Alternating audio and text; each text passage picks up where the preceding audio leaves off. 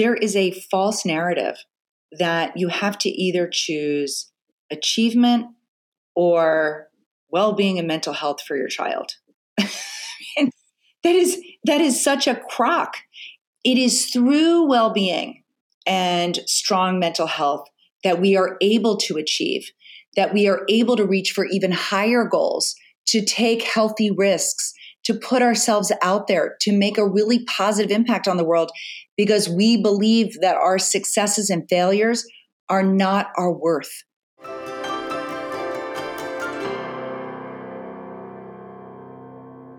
Our society's seemingly relentless emphasis on achievement is undeniable. But what toll does this extreme focus take on our children and our own mental health? Here to talk about the ways that our toxic focus on achievement is setting up a next generation to be more prone to depression, anxiety, and substance abuse is Jennifer Wallace. Jenny is the author of the New York Times bestselling book, Never Enough: How a Toxic Achievement Culture is Destroying Our Kids and What to Do About It. With her extensive research and insightful commentary, Jenny brings to the forefront the challenges that our children face in this high-pressure world where kindergarten is the new first grade and elementary school feels like the start of the college entrance exam. And she provides tangible solutions for parents and educators. In this episode, we will explore the subtle and the not-so-subtle ways the toxic achievement culture is seeping into our kids' lives, and we'll discuss actionable strategies to counter its effects. It's a must listen. Hi, I'm Dr. Sarah Bren, a clinical psychologist and mom of two.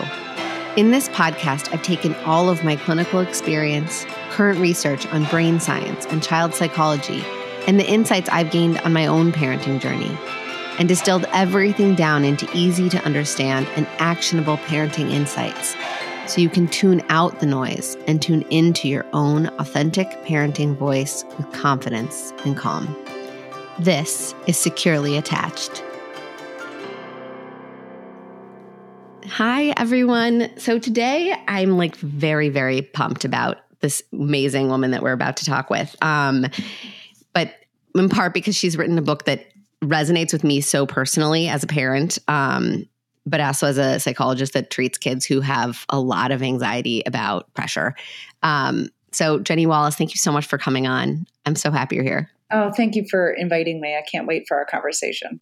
Yeah. So this book that you wrote, Never Enough, I think it is such an important book for the world that we are living in, especially in this pressure cooker of achievement, emphasis, and academics. And I'm really excited to dive into this. Can you talk a little bit about how this book came about? Because you talk about a little bit the evolution of how this turned into the book it did. And I thought that was so interesting. So I am the mother of 3 teenagers. And I started thinking about this topic when my oldest son, who's now a senior, was in 8th grade. And I realized that I had 4 years left with him under my roof. How did I want to spend my energy as a parent? Because the energy that parents of high schoolers are sort of told culturally, you need to maximize their success. You need to help them find their spike. You need to get them into a good college and all of that. And it felt to me like I did not want to parent for the college application. And so where should my parenting go if I really wanted to, give him the skills, give him the support and the scaffolding so that when he left, he would really be well-resourced to make it on his own and to thrive. So that was one thing that was on my mind. And the second thing was in 2019, if you remember, the Varsity Blues scandal hit. And that's when parents from the East Coast and West Coast were caught up in an illegal scheme to get their kids into a highly selective college. And I thought, how did we get to the point where parents were now going to jail to get their kids into USC? Like, what is happening? And I wasn't buying the narrative that parents are focused on logos. It's all about the bumper sticker. I felt like there was something much deeper at play, something that maybe even parents themselves weren't aware of, these sort of forces outside of our home that were impacting what we were doing in our homes. Mm-hmm. So those were two of the main things happening. And then in 2019, I wrote an article for the Washington Post about a newly named at-risk group. Researchers, our world's leading developmental researchers, were now identifying a new at-risk group, kids attending what they call high-achieving schools. Those are public and private schools all around the country where the kids go on to, quote, good four-year colleges. And, the school has lots of enrichment and extracurricular activities and advanced placement classes for kids. And those kids were found to be 2 to 6 times more likely to suffer from clinical levels of anxiety and depression, and 2 to 3 times more likely to suffer from substance abuse disorder than the average American teen. And so I wanted to know, what could I do in my home to buffer against this excessive pressure? Mm-hmm. Yeah. I mean, I see it so much in my clinical practice. Like, I mean, and I think you speak to this in the book, this idea of like, okay, this is a group of privileged children more often than not. And what is it that is, and how much do we want to spend our energy and our resources supporting kids who have such privilege? And the reality is, and I think you have a quote in the book that is really apt, which is, one children's pain is not any more or less valid than another child's pain, and they don't choose it. And, I think I work with kids. I see kids in private practice in my psychology group.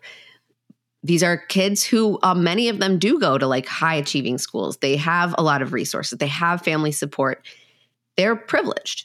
And the suffering is very, very, very real. It is. I think, I do lay this out in the book. Sonia Luther, who is, she passed away recently, but she was one of the world's leading researchers on resilience in childhood and throughout the lifespan. And I said to her, should I really be devoting so much ink, writing a whole book about these kids? And she said, pain is not zero sum. That, like you said, a child in pain is a child in pain, and neither chooses their circumstances. Now, to be clear, I am not asking for government support for these kids or policy recommendations or taking any resources away from kids who are living in poverty, who are facing discrimination, who are living amidst violence. Those kids need our collective resources. They need them. What I wanted to do with this book is to raise awareness of a problem that is hidden in plain sight, an issue that nobody was talking about, but everyone was feeling. And I wanted to figure out what I could do in my own home and how I can share what I learn with other parents who are going through similar issues. Yeah. And I think that's so valuable. And I think you make a very good point. Like, yes, you're not advocating for resources being diverted to this group, but I don't even think that would solve the problem. Like, I think what your book lays out is a solution that is not based on that, right? It's saying it's about awareness. It's about increasing parental reflection. It's about looking at systemic, construction around our social pressures that, it's not just the kids that are taking on this pressure. Certainly they are, and that's a big part of the problem. And that's where we see the like eruptions of the mental health stuff poke through. But if you really peel back the onion, the parents are struggling with a tremendous amount of pressure. The society at large is creating these it's almost like everyone's getting painted into a corner that makes it feel almost impossible not to. Like, if everybody's putting their kid in advanced tutoring so they can compete, and then the collective bar is being raised, then it's almost like to not do those things is like putting your kid at a huge disadvantage, which isn't true. but it also kind of is. It's like, so we have to kind of undo so many things. It's not an easy solution. It's not an easy solution, but I think without really zooming out and understanding why childhood has become so competitive, to me, it is zooming out and understanding the context instead of personalizing these pressures and thinking it's just me in my house feeling this. I think parents need to really zoom out and put into context the world they're raising their kids in. So, when I was growing up in the 70s and early 80s, life was generally more affordable. Housing, healthcare, higher education, even food was more affordable. There was more slack in the system. So my parents, could be a little more laid back in their parenting because, even with some setbacks, even if I was a late bloomer, which I was, they had relative assurance that I'd be able to replicate my childhood, if not do even better than my own parents did. That is the American dream, not only to replicate what you grew up with, but to do even better. But modern parents today are facing a very different reality. We are seeing the first generation, the millennials, who are not doing as well as their parents. We are feeling the steep inequity that's been ushered in the last few decades. We are seeing the crush of the middle class. We are feeling the hyper competition that globalization has brought in. So parents are up against a very different economic landscape than our parents were. And they are, whether they're aware of it or not, parents are betting big that early childhood success, getting their kids into a, quote, good school, will act as a kind of life vest in a sea of uncertainty. So we don't know what half the jobs are going to be in the future. We don't know, climate change is mixing things up. AI is now on the scene. What are we preparing our kids for? It's always been the job of a parent to raise the next generation who can thrive when we're no longer around. But the world has never felt so uncertain and fraught, and the safety nets that we are sensing as parents, fewer and fewer guarantees and fewer safety nets. So actually that intensive parenting that all of us modern parents are being told by experts that you are, you helicopter parents and you intensive parents. I want parents to zoom out and put into context what they are doing. This is not a parent problem. This is a societal problem. And what helicopter parenting is, what intensive parenting is, and it generally falls on the mother, is this idea of weaving individualized safety nets for each one of our kids. This is not to get our kid into Harvard so that we could have that bumper sticker. We are talking about something much bigger that is bigger than any one family and any one school and any one community. This is not to take parents off the hook. We have to examine our behaviors. We have to understand, and I'll leave it at this, but this visual helped me, that we are absorbing the macroeconomic forces in our environments, and we are becoming, in the words of researchers, social conduits, passing those fears and anxieties onto our kids in the hope of preparing them for the hyper-competitive future that awaits them. So while I don't want to let us off the hook, I want us to understand it, and I want us to see that this isn't working for too many kids. That life vest that we're trying to strap on our kids to protect them is acting more like a leaded vest for too many kids, and it's drowning the kids we are trying to protect. And there is a better way. Yeah. And you're speaking my language, because I feel like I get so, like you spoke of, okay, like all these parents, and I think your point is so well taken in that it gives parents permission to say, I'm trying, I'm not trying to hurt my kids. I'm trying to help them, and I'm doing it out of a place of deep love and compassion and also fear. And fear comes from love, right? The more we love, the more we fear, because the risks feel higher and greater. But I also think, you talk about parents doing this because they think they need to get their kids to, this is how they thrive. This is how they succeed. This is the goal. This is what the outcome of this intensive parenting is. And I wonder if these parents and society at large is asking the wrong question of like, what is thriving? what is succeeding? And I'm preaching to the choir because I know this is exactly the point of your book, which is like, what is success? What is it? The Harvard degree if your child is drowning themselves in alcohol on the weekends because they can't cope with the feelings of inadequacy that are so deeply embedded because of the way that they have been kind of conditioned to view their worth, which, you know, I really think you talk beautifully about in this book.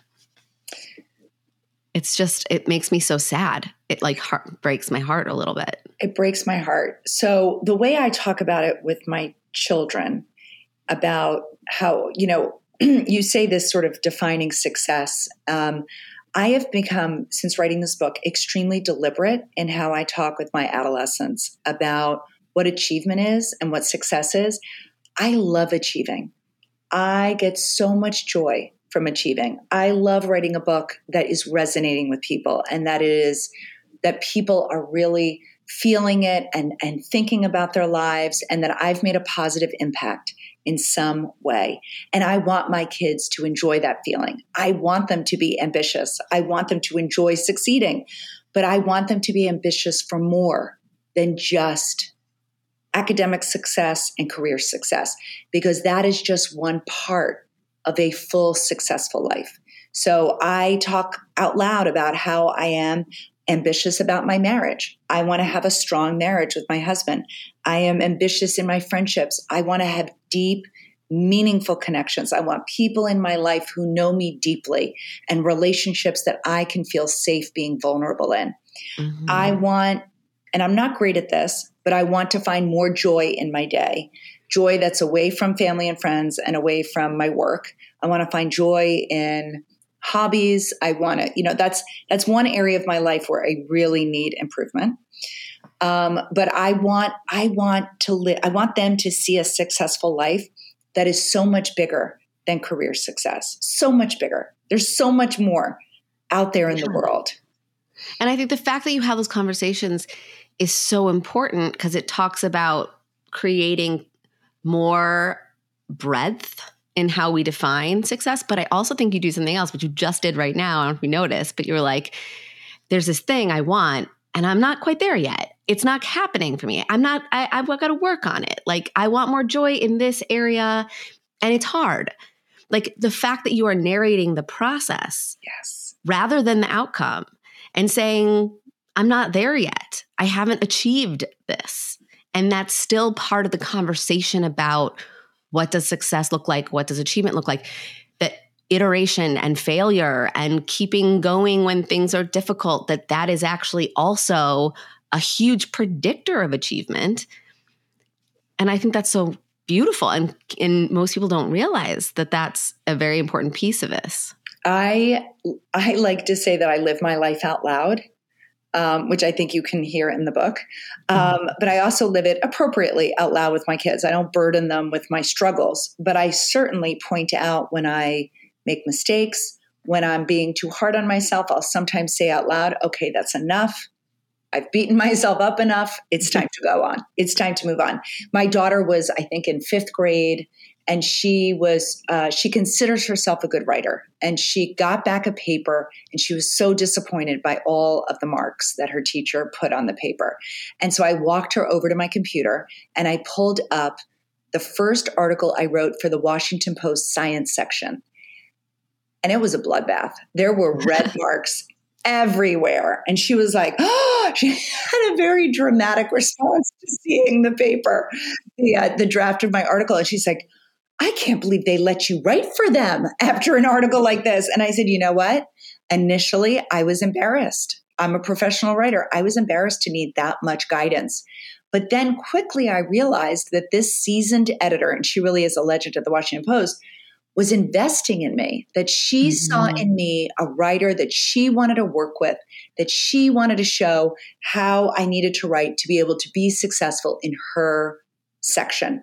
And so in our home, getting feedback is talked about as, and criticism from people that we respect from people that we believe have a knowledge that we don't yet have. So critics on a random chat who I don't know, or critics to an article I write who I've never met before, those are not people whose criticisms I take to heart, but people that I have in my circle who I really respect.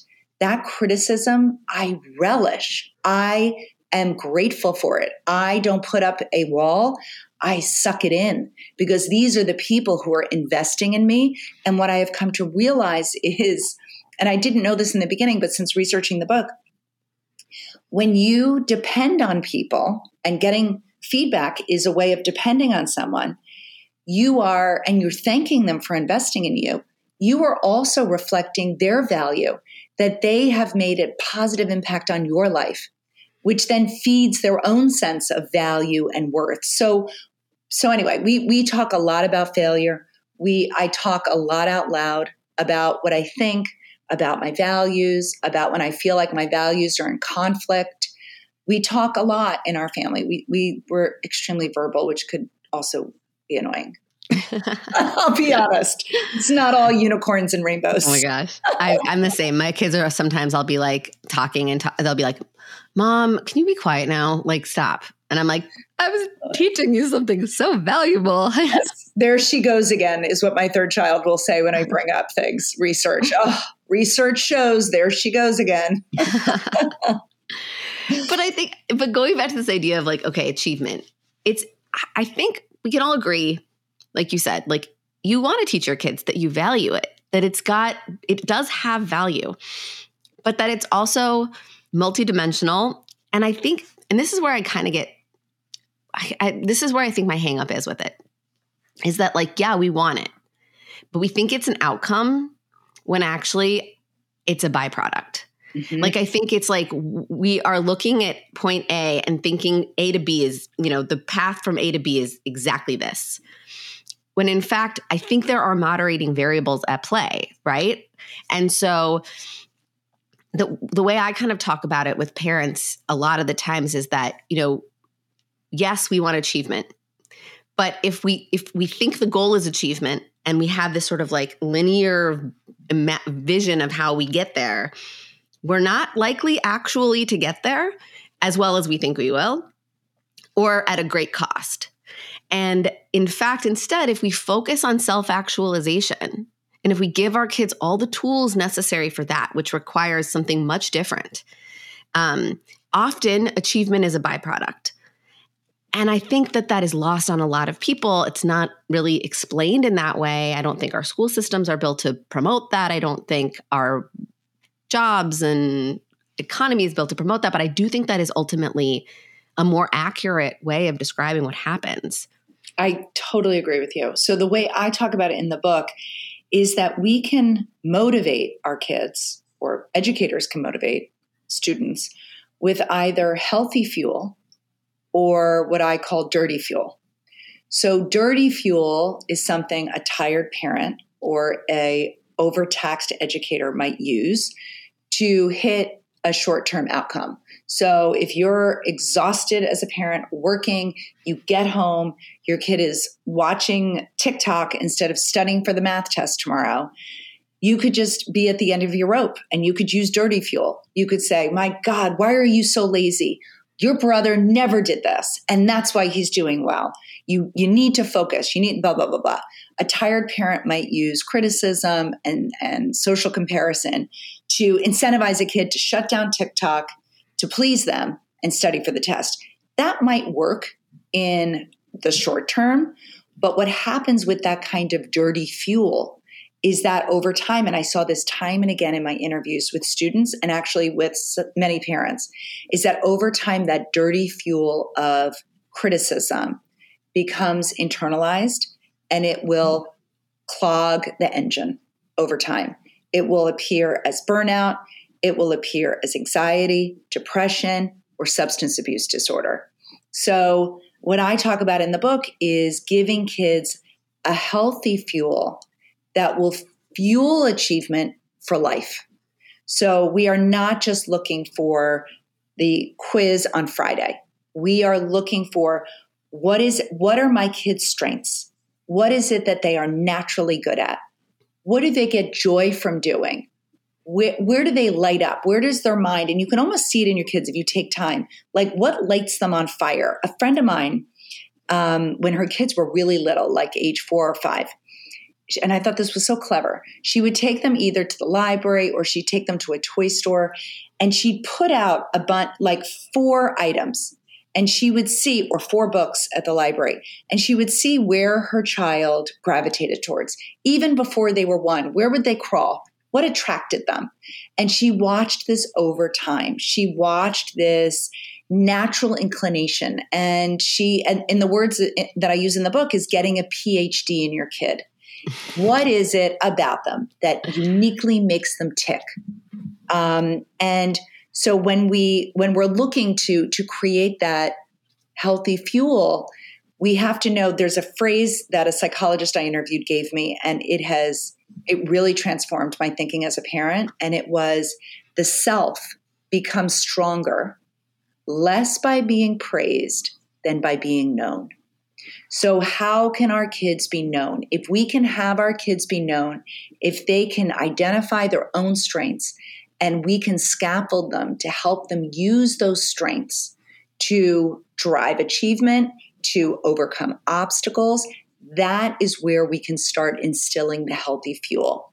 Another way of instilling that healthy fuel is separating their self-worth from their achievements.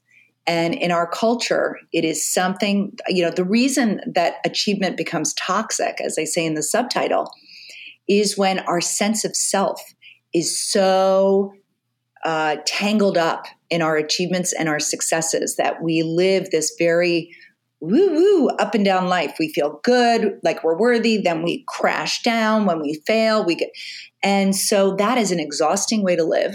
That is not what we want to do with our kids. It sets them up for substance abuse disorder. It sets them up for depression and anxiety.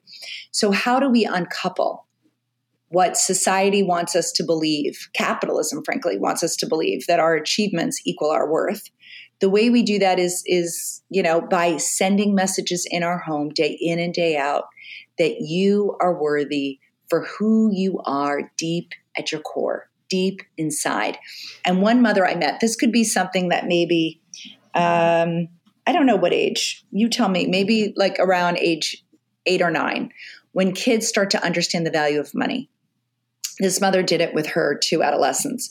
When they would have a setback, when they wouldn't do as well as they'd hoped on a test, she'd reach into her wallet and she'd grab whatever bill she had in there. Let's say it's a $20 bill. She'd hold the money up and she would say, "Do you want this $20 bill?" And they'd say, "Yes, of course." And she says, "Okay, hang on." She'd wrinkle it up. She'd throw it on the floor, squash it with her foot, and then very dramatically dunk it in a glass of water and hold up the $20 bill. And she would say, "Do you still want it? Do you still want this bill?" And she says, like your worth doesn't change, whether you've been knocked down, dirty, wrinkled up, or soggy inside. Your worth is your worth no matter what. And that is a message that I call it making the thinking visible. That is a message that we need to hammer home daily. Home needs to be a place where a child's sense of worth and value is never in question. A place where they can recover from the messages they're getting from social media, from their peers at school, et cetera, that their worth is contingent. At home, your worth is your worth. It doesn't mean that anything goes. It doesn't mean unlimited TikTok. It doesn't mean as a parent you don't have standards or a bar. But when you get a PhD in your child, you know where that bar should be. And the bar should be for each unique child, and it should be adjustable depending on where that child is, what they're going through at the time. So real attunement is getting a PhD in your kids. I love that. That was the word that kept circling in my head as you're talking. I'm like, it's attunement. It's that ability to be curious. Like, I think so often, and I don't blame parents for this at all. I think it's really, really very much a part of our like parental indoctrination is to think it is my job to, fill this empty vessel, to carve this, mold this child. That's my job. That's my responsibility. That's this internalized pressure I hold as a parent. And I really feel it's so important to help parents shift out of that perception and into a place of, actually, when my child is born, from day one, my job is not to be a teacher or a sculptor, but to be a detective, to be a holder of space, and someone who says, I recognize that you are fully you already the minute you're born. And my job is to try to figure out who you are and allow you conditions to best show me, and to be paying attention to what you're showing me and valuing what you're showing me more than what other people are telling me. And I think that leads to such completely different thoughts and goals and pressure for a parent, right? If it takes a lot of the pressure off, but I think it doesn't take all pressure off. It just moves it to a thing that has more value, I think, long-term for the child. It's like now the pressure is actually to create an environment in which my child can show me who they are, versus to make my child something. And that is a new cultural pressure. So when my kids were when I was growing up, people would say to my parents, you must be so proud. And actually, a sociologist I interviewed made this distinction as well. When he was raising his kids, people would say, and they were very good at sports, people would say, you must be so proud of your children. They're such great athletes. He was on the sidelines of his grandchild's sports team. And he heard parents saying to his son, how did you make them such a success? How'd you make them into these athletes? That is actually, I would love to read something to you. So as part of my research for the book, I surveyed 6,500 parents around the country, from Alaska to Florida. I did a survey with a researcher at the Harvard Graduate School of Education. And I wanted to understand the hidden landscape of this achievement pressure. What was it that parents were really feeling and getting caught up in? So I asked them whether they, from strongly agreed to disagreed, how much did they agree with this statement? I feel responsible for my children's achievement and success. 75% of parents strongly or somewhat agreed with that statement. Then I asked, others think that my children's academic success is a reflection of my parenting. 83% of parents somewhat or strongly agreed that other people, other educators, other families, coaches were pointing to us and holding us responsible for our children's success. And then the last one I'll read you is, I asked parents, I wish today's childhood was less stressful for my kids. 87% of parents somewhat or strongly agreed. What has struck me the most in going out and speaking about this book is that I get no pushback. When I sold this book in 2019, I thought, this is going to be a hard sell to tell parents to be ambitious for more than just this narrow path of achievement. I have spoken now to thousands of parents. I have yet to get pushback. I have yet to hear from a parent who says, I love how things are going. This whole achievement culture, it's working for us. We love it. We are connected as a family. We love our lives. Not one family is happy. Not one. Right. And there's something else, another statistic you said in the book that really struck me, which I can't quite remember, but it was like parents were saying, like, if you really wanted to say what your really most important thing is for your child, what is it? Is it achievement or happiness? And they all would say happiness. And then they say, what is it that you think is making you, focus on achievement instead? And it was like, well, it's everyone else. And I was like, it sounds so, and to the other stats you're citing, it's like, we all know what's going on. We all don't feel good about it. And yet we don't sometimes recognize that we then, therefore, could be a change in it. Like, we don't have, I don't even know if I can articulate this quite well, but you're saying parents don't feel like they have agency. Right. Or like it's to me, I guess it's like, this is a highlighting to me is like a person who supports parents, right? That like I'm failing parents at helping them feel either permission or, to your point, agency, or even just the competency of how to, I don't want to do this. So how do I not do this? Mm-hmm. How do I actually do it different? And I think a lot of it is actually not about the kid. I think it's about us being able to contain and tolerate our own anxiety and not project it onto our kids, and to act in kind of incongruent with our own anxiety. Like our anxiety is driving us to then do things that are not in alignment.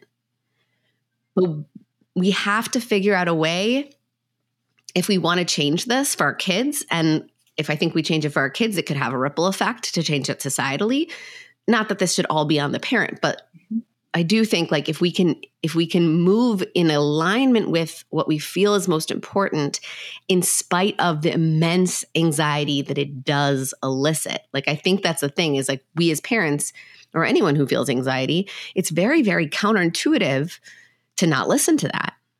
Yes. And yet that's critical. I will also tell you that there is a false narrative that you have to either choose achievement or well-being and mental health for your child. Yeah. That is such a crock. It is through well-being and strong mental health that we are able to achieve, that we are able to reach for even higher goals, to take healthy risks, to put ourselves out there, to make a really positive impact on the world, because we believe that our successes and failures are not our worth. So when we believe that we are worthy no matter what, we can reach for high goals. And I have to say, I have seen this in my own life. I grew up, and I just came to the realization that this was a thing. I was wondering why, for so many years, I ran for student council and never won. At some point, you'd think, stop running. Like you ran in 5th grade, in 6th grade, in 7th grade, in 8th grade. Did not work out for you. You never won. But I got to tell you, didn't bother me. And I think it is because I had this sense that if I won, great. If I lost, fine. It wasn't who I was. My sense of self was not wrapped up. And so for my whole life, I have reached for really high goals, because even if I don't make them, my parents were my safety net as a child. And now it is my friendships that are my safety net, that love me for who I am at my core, that I can take these risks because I know I have my people who will catch me and who will remind me of my worth. So I guess what I want to say to parents is, you don't have to make this choice. These two things work together. We have been sold a bill of goods. And honestly, this is a much bigger conversation, but sadly, I think many of the adults in this world are perversely incentivized to sell this idea that you need to push your kid in 5th grade to travel soccer. You need to join this tutoring company or they're going to fall behind. You need to give them this, Russian. Well, there's a huge industry behind this. There is a huge industry that is, and like, don't even get me started with the U.S. News and World Report and their very shoddy research that is driving parents of high schoolers and high school students to the brink with these stupid rankings that literally, I break it apart in my book, what a fallacy these rankings are, how they are manipulative at best. They are misleading. They don't matter. When you look at the research of what leads to midlife happiness, career, and financial success, and these are very robust studies that have been done, and I outlined it in the book. It is not the rank of your college. It's not the prestige. It's not whether it's a big university or a small, private or public. All of those factors are negligible. What matters is on that campus is how you go to school, not where you go to school. Are you on a campus? And this is true of elementary school. This is true of high school. It is not where you go. It is how you go to school. Is your child feeling valued in the classroom by their friends, by their teachers? Are they relied on to add meaningful value back to their peers and to their larger community?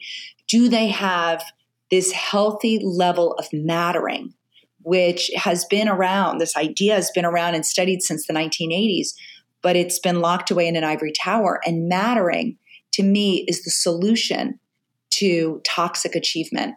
And it is the fuel that we need to instill in our kids so that they can be healthy achievers. So anyway, this is all to say it starts early. What gets in early gets in deep. If you have a young child, if your child is a toddler, start now getting curious, not furious about their behaviors and noticing what their strengths are. What is it? And what does that mean to notice what their strengths are? It means, what do they naturally gravitate towards? What lights them up? What comes easy to them? And what do they like to do? Help them. I honestly believe preparing our kids for the 21st century is not about getting them in a trophy or getting them into some static college, some static marker of success. It is teaching them how to use their strengths, problem solve, cope with the ups and downs of life, know how to lean on others, and have others rely on them in healthy ways to give them that protective shield of mattering to get them through life. Yeah. I mean, I could not agree more with every single word you just said. I fully believe that to be true in as a psychologist, as a mom. And, it's funny because you were saying at the beginning, use that metaphor of parents feeling as though they have to create this safety net for their kids. When you were talking about it in terms of the economic safety net and the sort of the status safety net.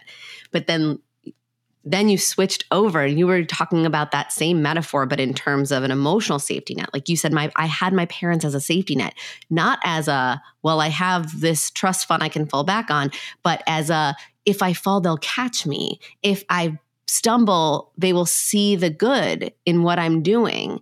And that, I think, is the critical shift. If we can move into this place of being a safety net for our kids' emotional health, and sense of self as mattering, as being capable, as being resilient, then we're still moving towards that sort of self-actualization model rather than the achievement model. And what happens is you have a byproduct, typically, of achievement because, like you said, what matters more, a bunch of static things or memorizing a bunch of random facts so I do well on a test, to then immediately forget it all because it served me. It's like a means to an end. Education as a means to an end does nobody any good. Education as a way of teaching our kids how to think, how to learn, how to be citizens, how to be scientists, and not because they have a degree, but because they know how to think like a scientist, how to experiment, how to iterate, how to test hypotheses, how to be excited about things. In your book, you gave this amazing example of your son was interested in architecture. So I'm going to find the best architecture extracurriculars. And he says to you, Mom, I love architecture. Please don't ruin this for me. And I think that's so profound, especially coming from a child's mouth, right? You can get in the way. You talked about how can parents sit with their anxiety and fear, which is, as we talked about in the beginning, it's real, right? These macroeconomic pressures, the unknown future is real. So how can we sit with them? The thing that I found most surprising in my research, and this is according to decades worth of resilience research, is that the number one intervention for any child in distress is to make sure the primary caregiver, most often the mother, that her well-being, her support system is intact, because a child's resilience rests fundamentally on the resilience of the adults in their lives. And adult resilience rests on the depth and support of their relationships. So we are often told in our self-improvement, individualistic society that download this meditation app, do this, do that, drink the tea, light the candle, and you will be resilient and you will bounce back a little bit. That's not how resilience works. And what research finds is that our resilience rests on our relationships. So what I would say to parents, and what has helped me throughout my entire life, is to have people in my life that I can turn to regulate my emotions, to co-regulate with me when I'm feeling low, when I have doubts, when I'm going for something that feels out of reach, when my child is struggling. I have friends outside of the home, not just my husband, because those relationships are overtaxed as it is. So I have friends that I invest in. And I will say, since doing this work, I've become even more intentional with, where I let them see me. I let them know when I'm struggling. I reach out for support, and they reach out for support for me. So it's not even about putting your oxygen mask on first, which is the popular narrative. I'm not telling mothers they need to add another to-do on their to-do list. I am saying have people in your life, and it doesn't take much, one or two people that you can connect with once a week for 1 hour, so that they can see when you are struggling. They know you deeply. They know when you are gasping for air, and they will reach over and put that oxygen mask on for you. So that is a very different level of relationship than we often feel like we have the mental bandwidth or capacity to invest in.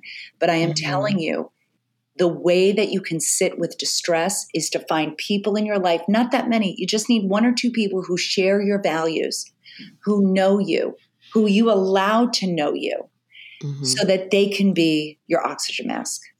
Yeah. And because then, to your point about mattering, if we feel like we matter in our relationships with the adults in our life, it's a lot easier for us to then show our children that they matter. Yes. Because it takes attunement to do that, and it takes bandwidth to attune.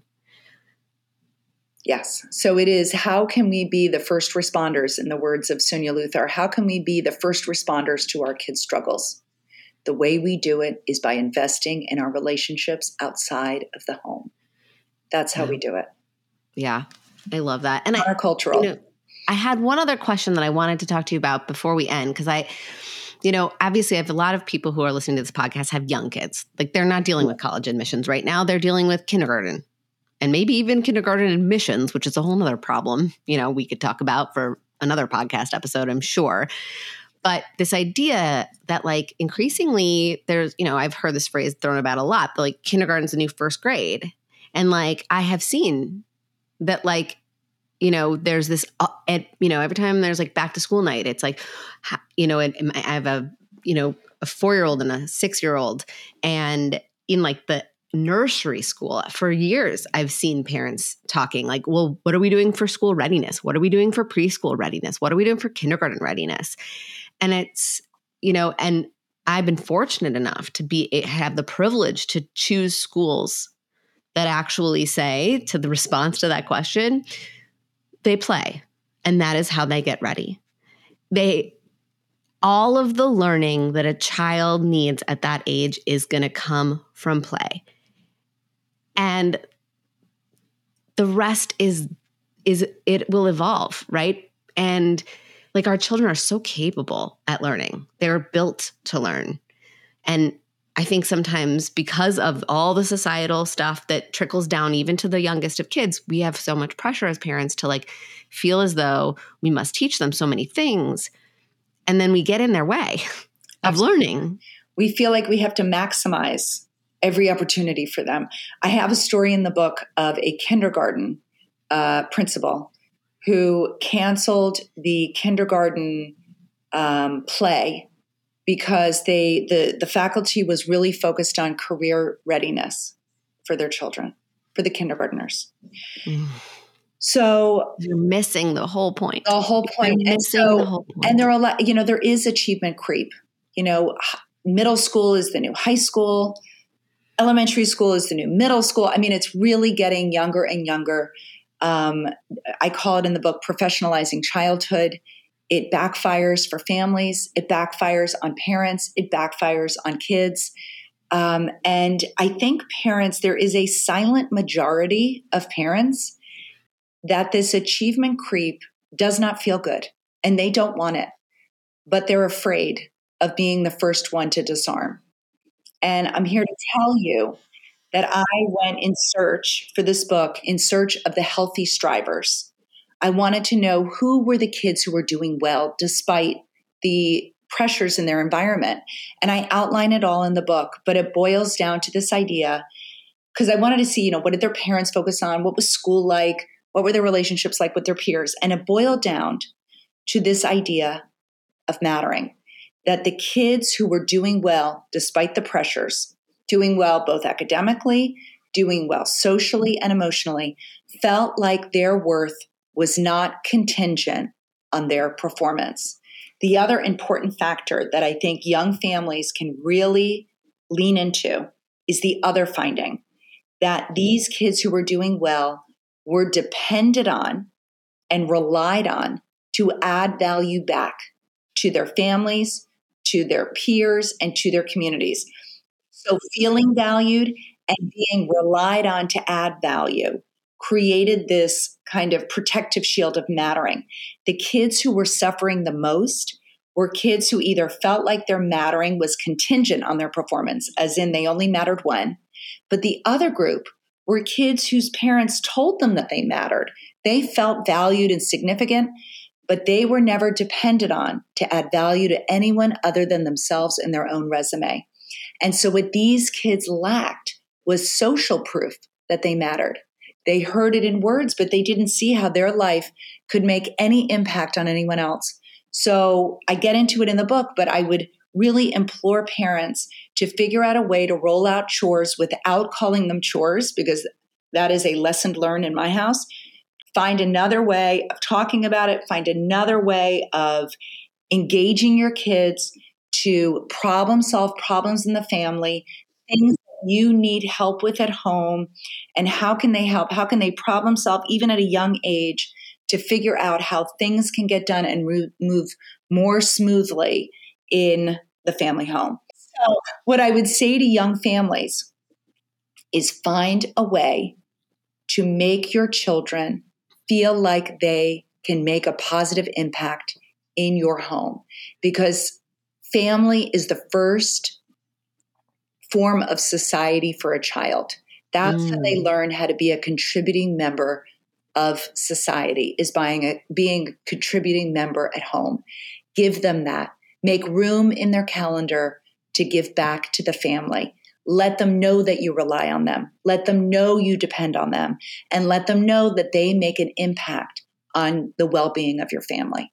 That is how we make our kids feel like they matter.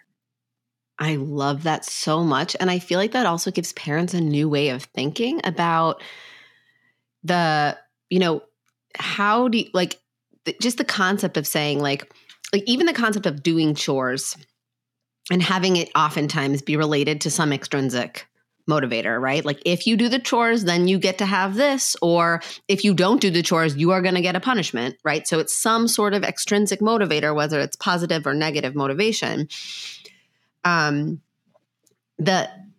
Just moving out of that framework, it's such a hierarchical, patriarchal, capitalistic framework. And this idea of this more collective, contribution-based, value-based, participation-based schema of inclusion. But we all work together because we're a team. And your contributions are valued and my contributions are valued because we talk about their value. And that it's so funny because like little kids, I get parents asking me a lot of times, like, how do I get my kids to do chores? And, I have a complicated love, hate relationship with rewards charts and stuff like that. I think they have utility for certain kids in certain situations. But truthfully, I feel like there's so many other ways that I prefer.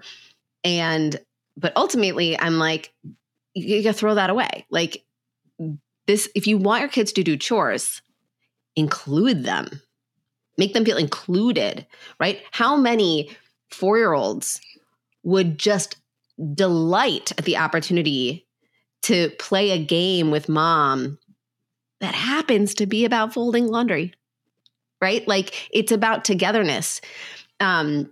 the more we talk about it as chores and the more we talk about it as like, you need to do this because I said you need to do this, the less they're not going to want to fold laundry. But if you invite them from the beginning to participate in tasks in the home with you, to give them a duty, to give them a purpose, to give them a job, like, little kids love to set the table. Yes. They're like, thank you for giving me this job to be with you in the kitchen when you're making dinner. Like, I want to participate.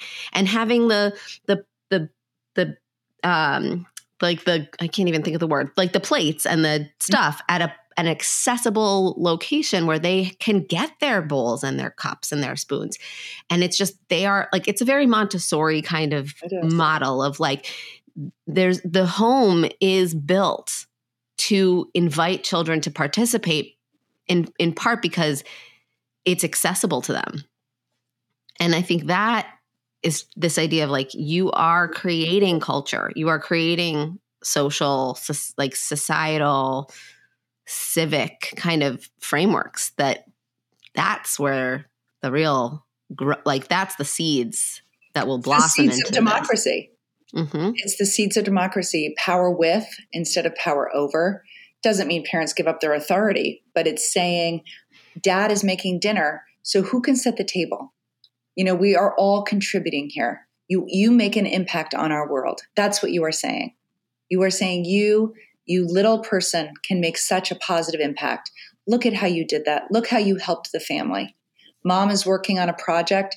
I appreciate you straightening up the family room while I work on my work here. And, just appreciating them, making them feel significant, and actually giving them responsibilities where they feel significant, not just lip service, but actually doing things that contribute to the family and the family well-being. Oh, this is such an empowering message for parents, I feel like. And I feel like your book is as well. It's like, we name this thing and we also give so much permission to not continue to move sort of like the kid in the beginning of your book, like running with their eyes closed. Like, we don't have to keep running in circles with our eyes closed. We can open them. We can do something different. We have a lot of agency as parents.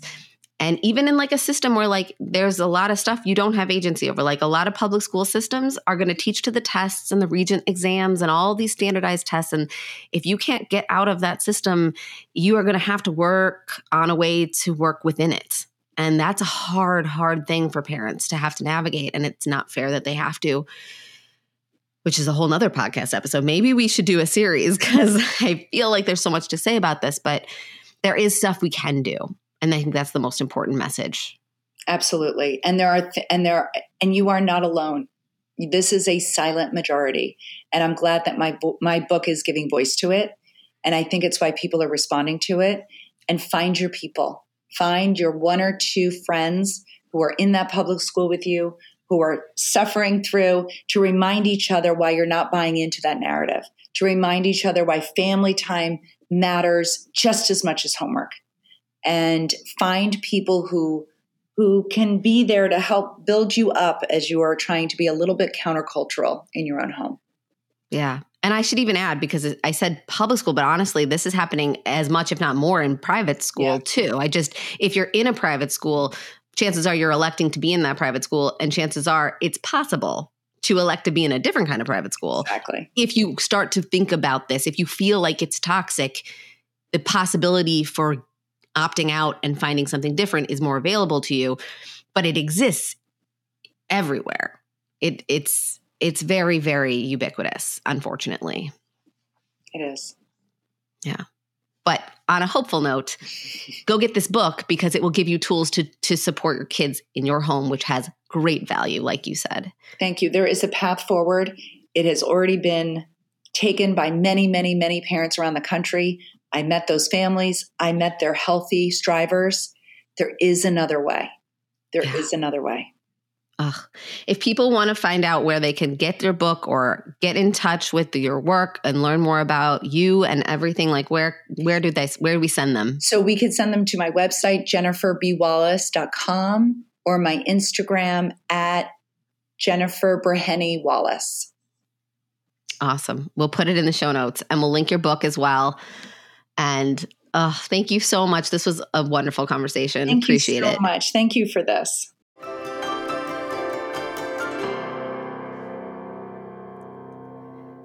I loved talking with Jenny about a subject that she and I feel both so passionate about. If you enjoyed listening to this conversation, I want to hear from you. Share your thoughts and your feedback with me by scrolling down to the ratings and review section on your Apple Podcast app or whatever app you're listening on, and let me know what you think of this episode or the show in general. Your support means the absolute world to me, and just a simple tap of 5 stars can make a real impact in how this show gets reached by parents everywhere. So thank you so much for listening, and don't be a stranger.